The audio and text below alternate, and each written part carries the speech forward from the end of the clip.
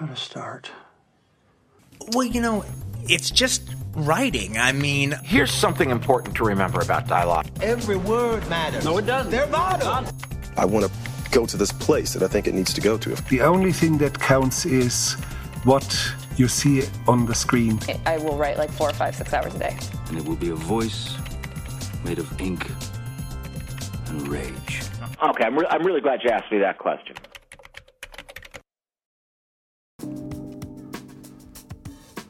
Welcome to episode 398, where I sit down with writer, director, and former journalist Michael Marin. He started his career as a journalist in Africa, inspired by movies like The African Queen, Jason and the Argonauts, and Bo Geist. He followed an unclear dream, eventually learning to write journalism and then screenplays, getting a book option by HBO, and then coming back to the U.S. with a passion for filmmaking. Based on the book Shriver, A Little White Lie stars Michael Shannon, Kate Hudson, and Don Johnson. The description reads, when a handyman living in New York City is mistaken for a famously reclusive writer, he's brought to a university where he is to deliver a keynote address to save the school's literary festival. In this interview, Michael talks about the connection between journalism and screenwriting, advice from his friend Milos Forman, who directed One Flew Over the Cuckoo's Nest, how to find a narrative through line, working with Michael Shannon, and how he bought the rights to Shriver for only $100 at a book signing. I think it was natural in some ways, I mean, you can almost start with the movies. My journalism background's in Africa almost entirely. I did some reporting out of Eastern Europe and that sort of thing. But for the most part, I remember really clearly watching all of these movies with my dad on TV. I'm old enough that the only way you could watch movies is like for them to come up on television, pre VCRs. But I used to watch these Saturday afternoon movies, what they call these sword and sandal movies, Jason and the Argonauts and stuff like that. But my favorites were these films, a lot of them set in Africa. Beau Geste, both the original Beau Geste from the 30s, and then they remade it with Telly Savalas, and the African Queen, and movies like that. And I think that's one of the reasons I ended up going and spending 17 years of my life in Africa. I had this vision of it that obviously completely wrong and synthetic. But I went there originally as an aid worker, and then wanted to stay and started writing, and wrote for a good long time for a lot of publications. And a book I wrote about the war in Somalia was optioned originally by HBO, and then optioned again later. And after HBO lost the option on it, they came to me and wanted to option it again. There was a new regime, and I said, well, my book's already under option to somebody else, but I've got this story I've been working on that I want to turn into a movie, and I had no idea I had no idea how the business worked or anything like that. I mean, I was so naive in the business that in 1986, I'm covering this rebel rebellion in Uganda. And reading along the way, I grabbed a book to read, which was Patricia Highsmith's The Talented Mr. Ripley. And I thought, wow, this book would make a good movie. No one's ever heard of this one. And when I got back to my apartment in New York, I called Patricia Highsmith's agent and said, hey, you know what? I think this would make a good movie. And I remember talking to her. She said, yeah, this book has been under option since 1955. So anyway, so the movies were always sort of mixed up with in everything I did. And I think there is a real connection between journalism and screenwriting in so far as, you're asked to take a wide swath of a story. I would end up in Liberia or Somalia, and someone is asking me to write a 3,000 word article. So what you need to do is find a narrative through line that's a story that somebody can read, but that also brings along with it information and understanding, and puts everything in a story format. Mm-hmm. So as a journalist, especially working on deadlines, you learn to do that, and you learn to do that quickly.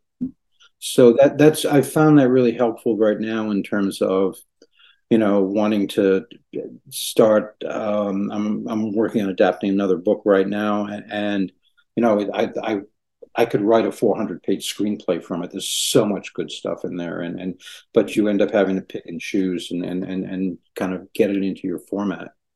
But back on the HBO story, HBO sent a writer to me, a guy named Stephen Tolkien, who had a great track record, and Stephen wanted to take the story, this treatment I'd written, and HBO wanted to buy it. And I said, you know what, I want to write the screenplay. And HBO said, just pay this guy off. He doesn't know what he's doing. So Stephen called me up and said, they really want me to do it. And he stood up for me, and it got me my first screenwriting gig. And I got, there was a time when your quote meant something in Hollywood. Believe it or not, so I actually got in at his quote, which was way higher than mine would have been. And we got the screenplay out there. It never got made. Something else I learned, that a lot of this is working with people and getting things, and getting directors assigned to things, and getting actors attached, and then having things absolutely disappear on you and no one ever telling you why.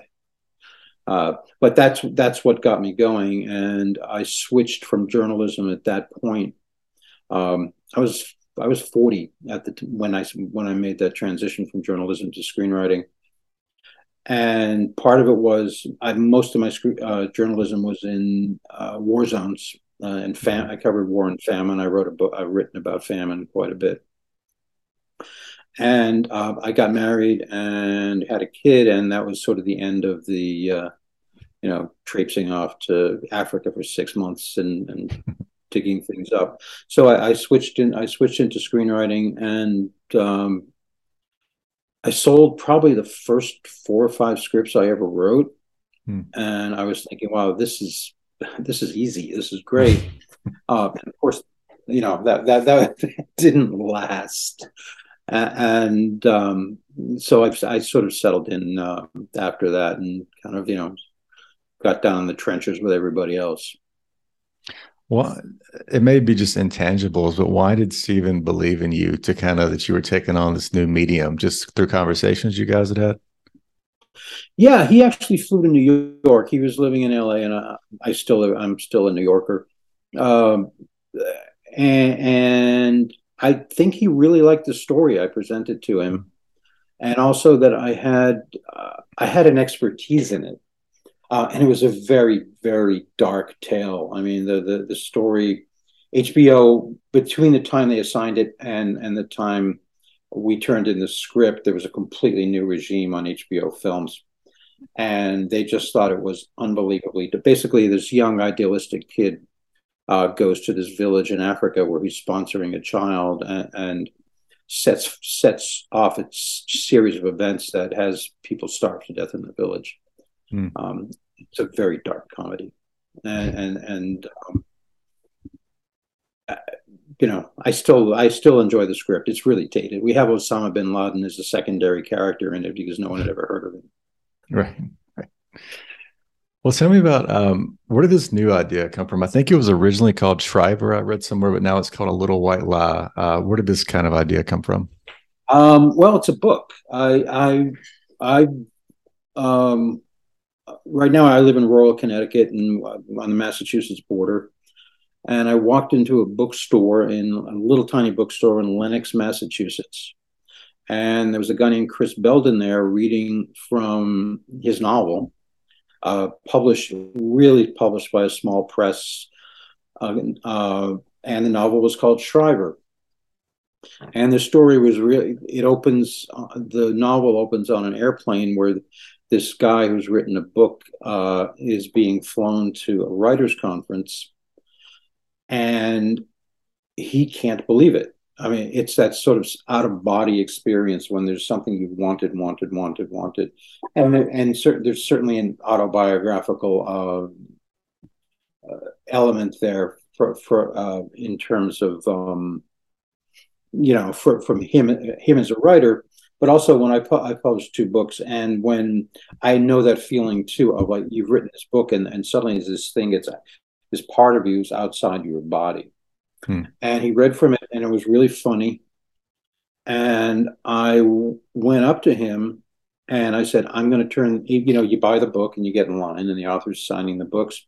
And I said to him, in fact, I have it right here, strangely. It says, to Michael, looking forward to the movie version, signed on this day in November 2013. And because I walked up to him and said, I'm going to make this a movie. And so he signed over the rights to me in the front cover of the book. And I, obviously we got a legal agreement at some point later. But the story as he was reading it just really struck me. That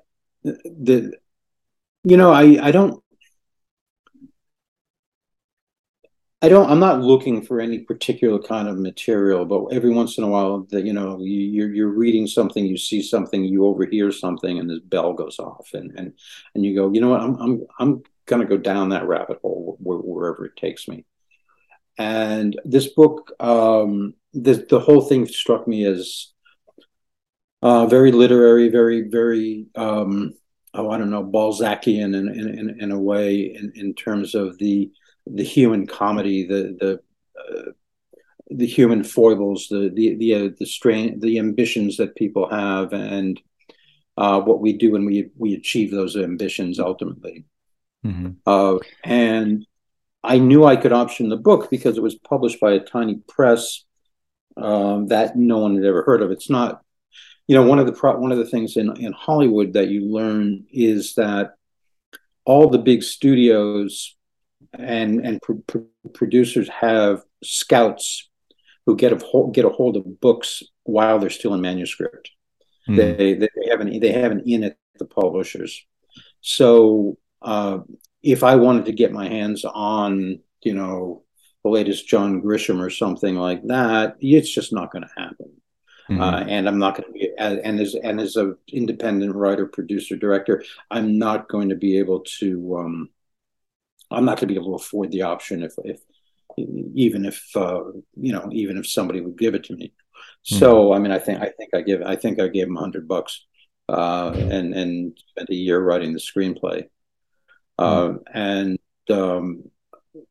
I changed quite a bit in the book. I built the whole world around Shriver, the writer in it. That's not in the book, but. I mean, the people loved the script, and I think one of the things that happened was I think a lot of the actors who read it related to this idea of that. Geez, I can't really believe I'm doing this.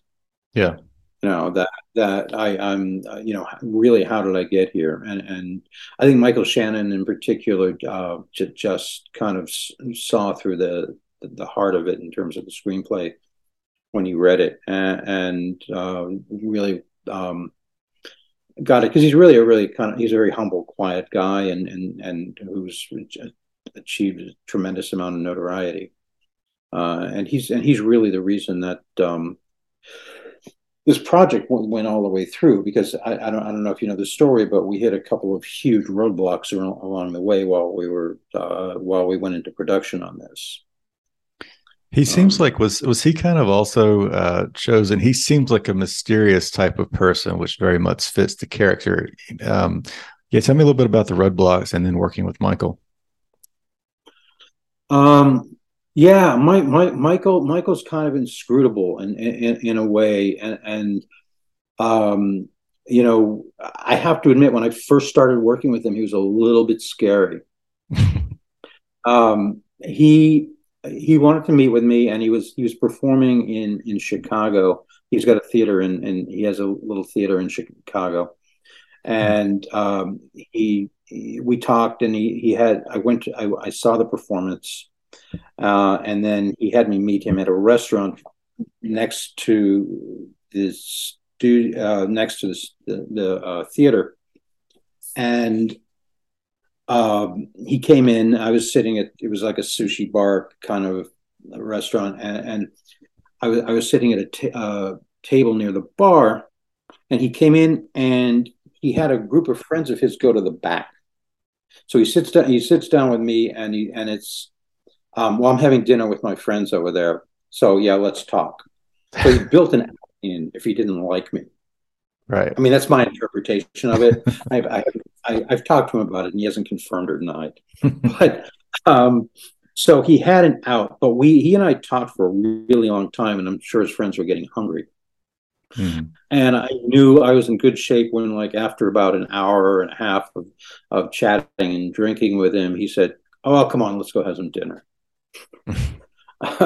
And then he signed on to do it. But Mike's he's an intimidating character in that way. You don't know.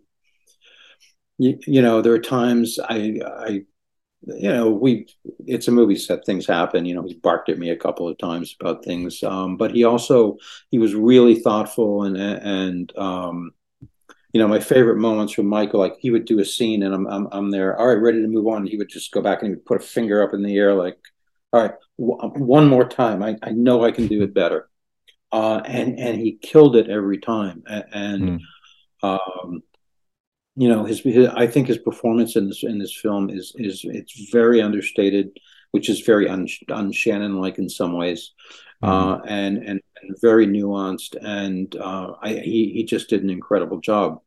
And you know, he's a kind of actor who likes to be directed. He liked, which, you know, this is my second film as a director only. And so, you know, that was pretty intimidating. And also having Kate Hudson on set and Don Johnson. Don has been in, like, you know, 400 films. So kind of managing all of that was a challenge. But we had two big challenges making it. First was, we were going to shoot it in the winter of 2019, and I was diagnosed with cancer. And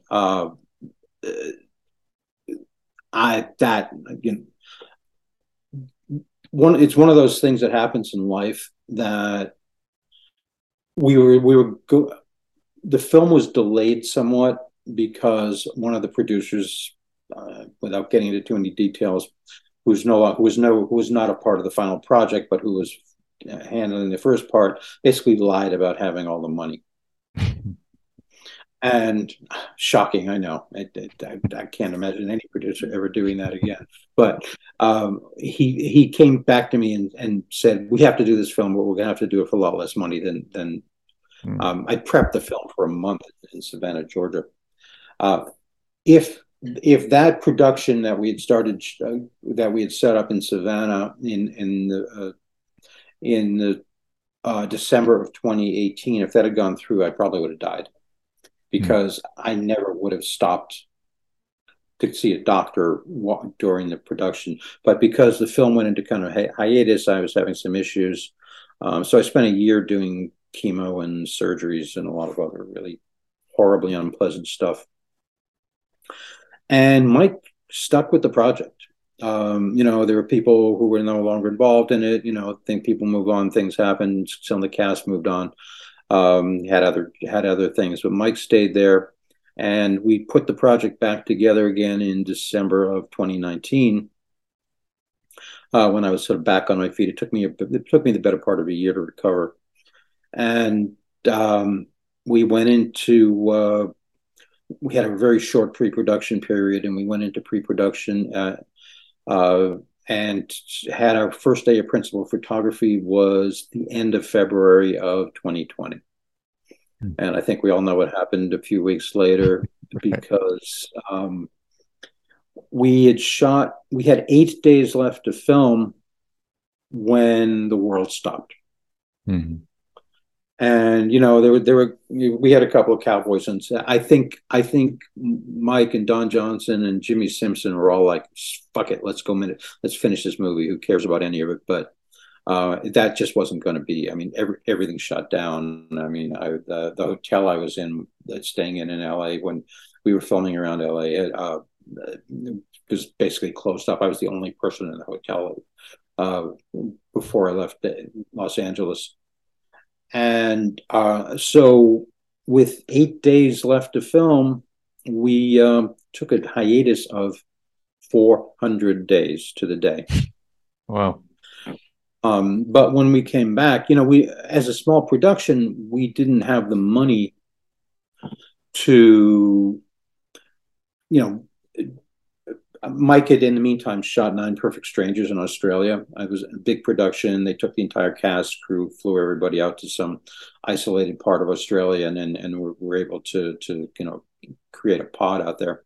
We had to wait, and when it came down to it, we had to take the 8-day schedule that we had and shoot it in 6 days.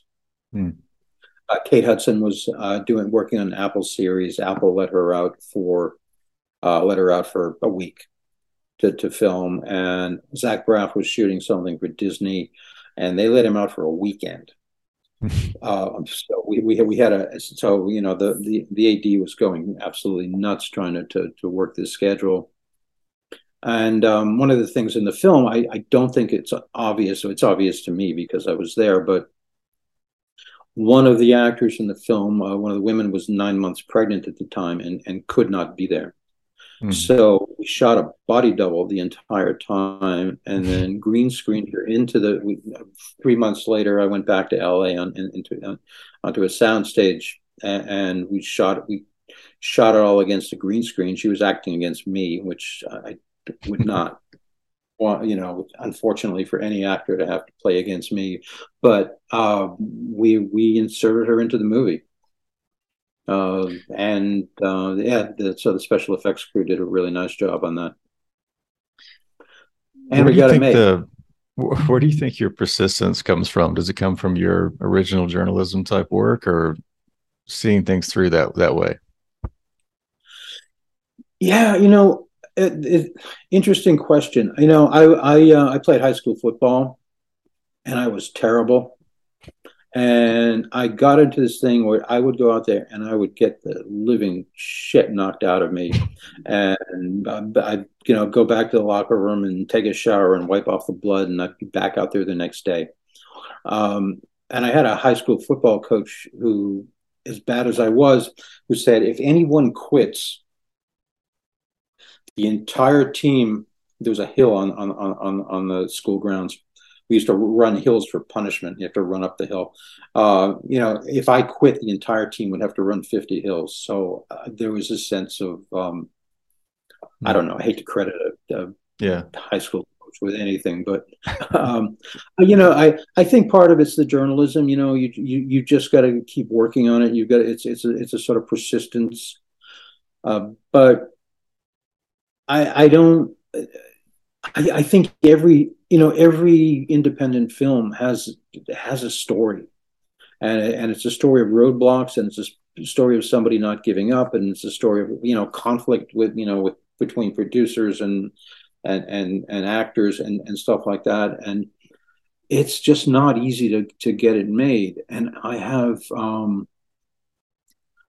have tremendous respect for anybody who can go through and get it done, and I like being that guy who could do that and force it through. And there were some tough moments in between. There's one of the producers on it, original producers on it, just would like to murder me right now. But I did what I had to do to get the film made. And I'm gonna do it again, and I'm gonna do it again, and until I can't stand up anymore. My mentor in this whole business was Milos Forman.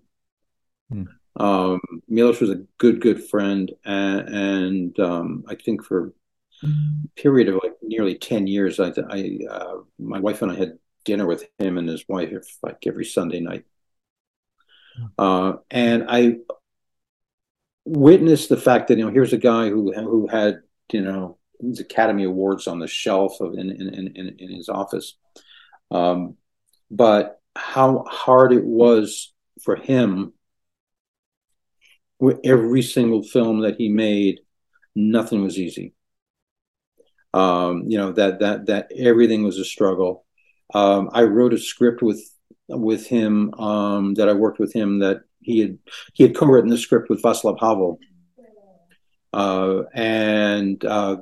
Since English wasn't either their first languages, they brought me in, and I worked on the script with them, and it turned out to be a really good script. They couldn't get it made.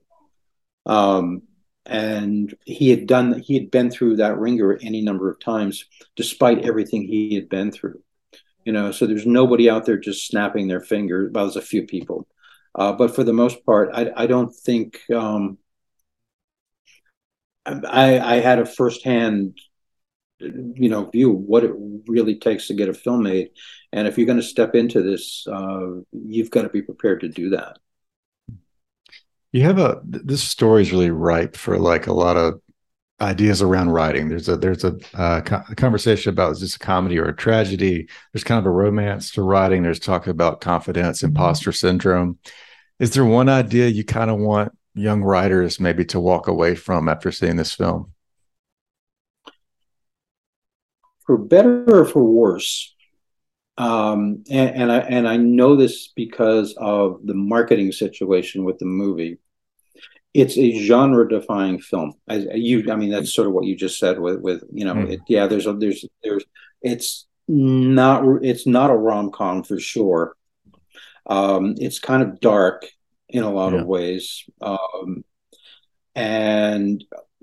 but Kate Hudson's in it, and there's two posters for this movie, and one of them is kind of a goofy rom-com-y poster. I don't know if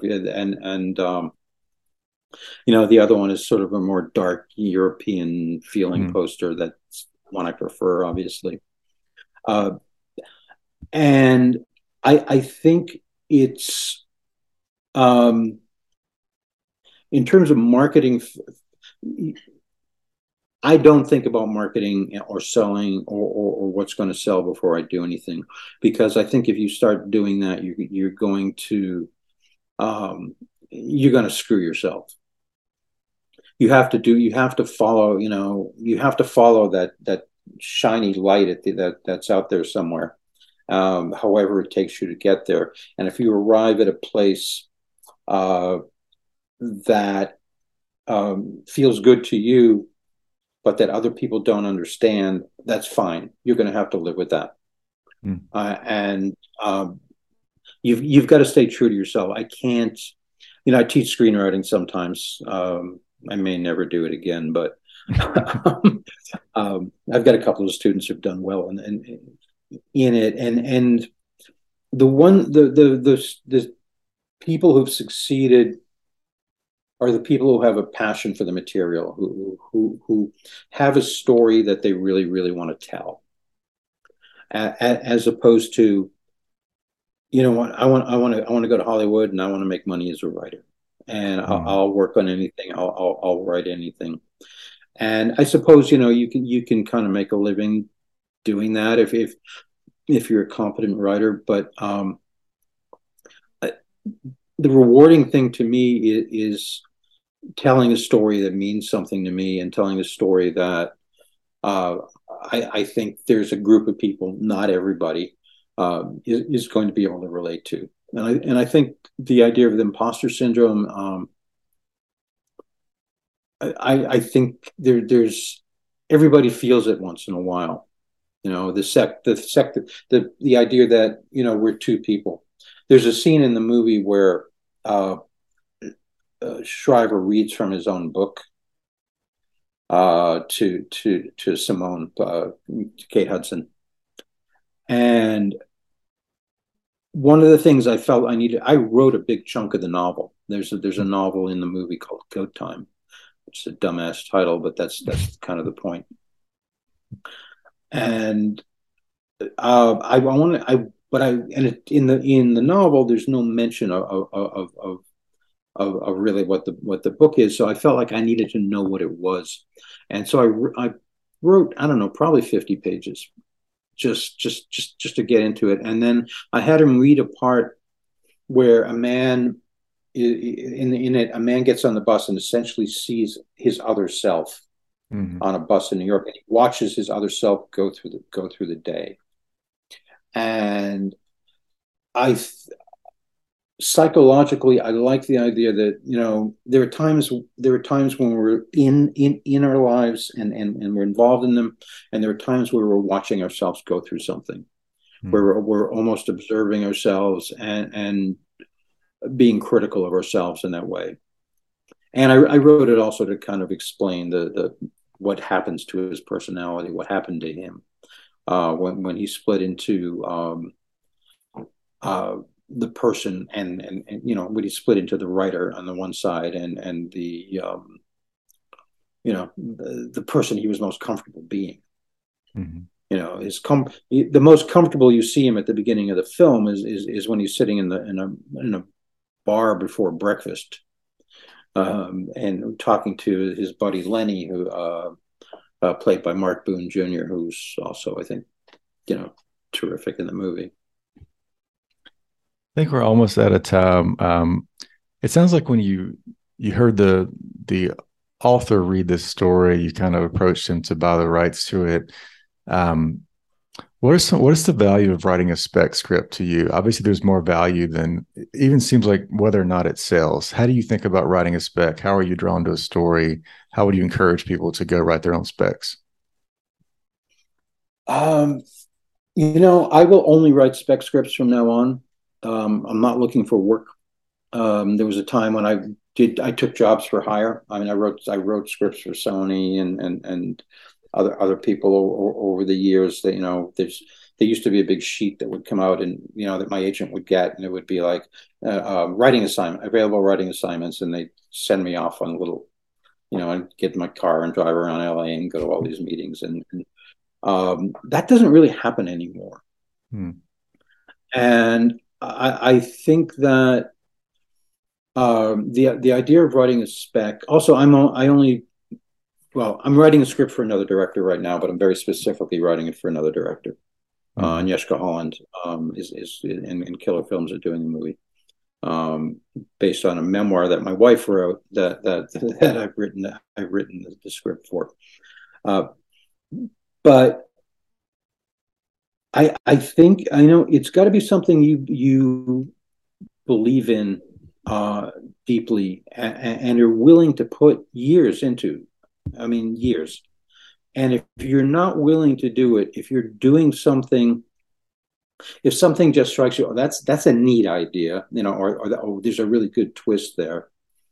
You're not going to have the stamina to get through it. Right. You know, I have this. There's a conversation I had a long time ago with a friend of mine who's a producer, who I really remember, a producer, worked with Robert Altman. And I showed him a script of mine. It might have been this one, but I think it was a different one. And I said, you know, would you be interested in working with me in producing this script? And we went out to lunch, and he said, you know what? I really love this script. There's a lot of really good things about it, but I have to look at that and say, am I willing?